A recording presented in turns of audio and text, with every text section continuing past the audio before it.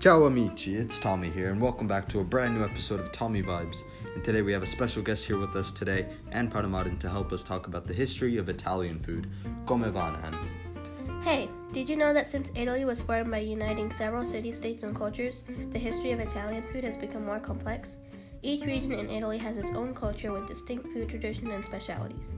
Food evolved and flourished throughout Italy during the Renaissance period, although there was a significant disparity between the wealthy and the poor.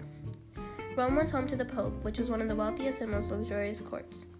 In the early years, food in Italy was more experimental and diverse than the traditional food practices you can expect today. Introduction to new ingredients and spices allowed Italians to try new dishes, and invading nations brought their own culinary influences. Mamma mia, grazie Ann. New ideas and religion also impacted the food people in Italy could eat and how they prepared their meals. Extreme shifts in ideology between the Roman Empire and Italy in the Middle Ages led to varying food practices. Excess feasts were viewed as grand celebrations and symbols of status and importance rather than indulgent sins.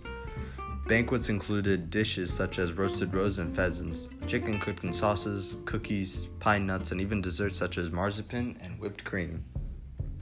In Venice, La Serenissima held a monopoly of sugar import and production since the Crusades.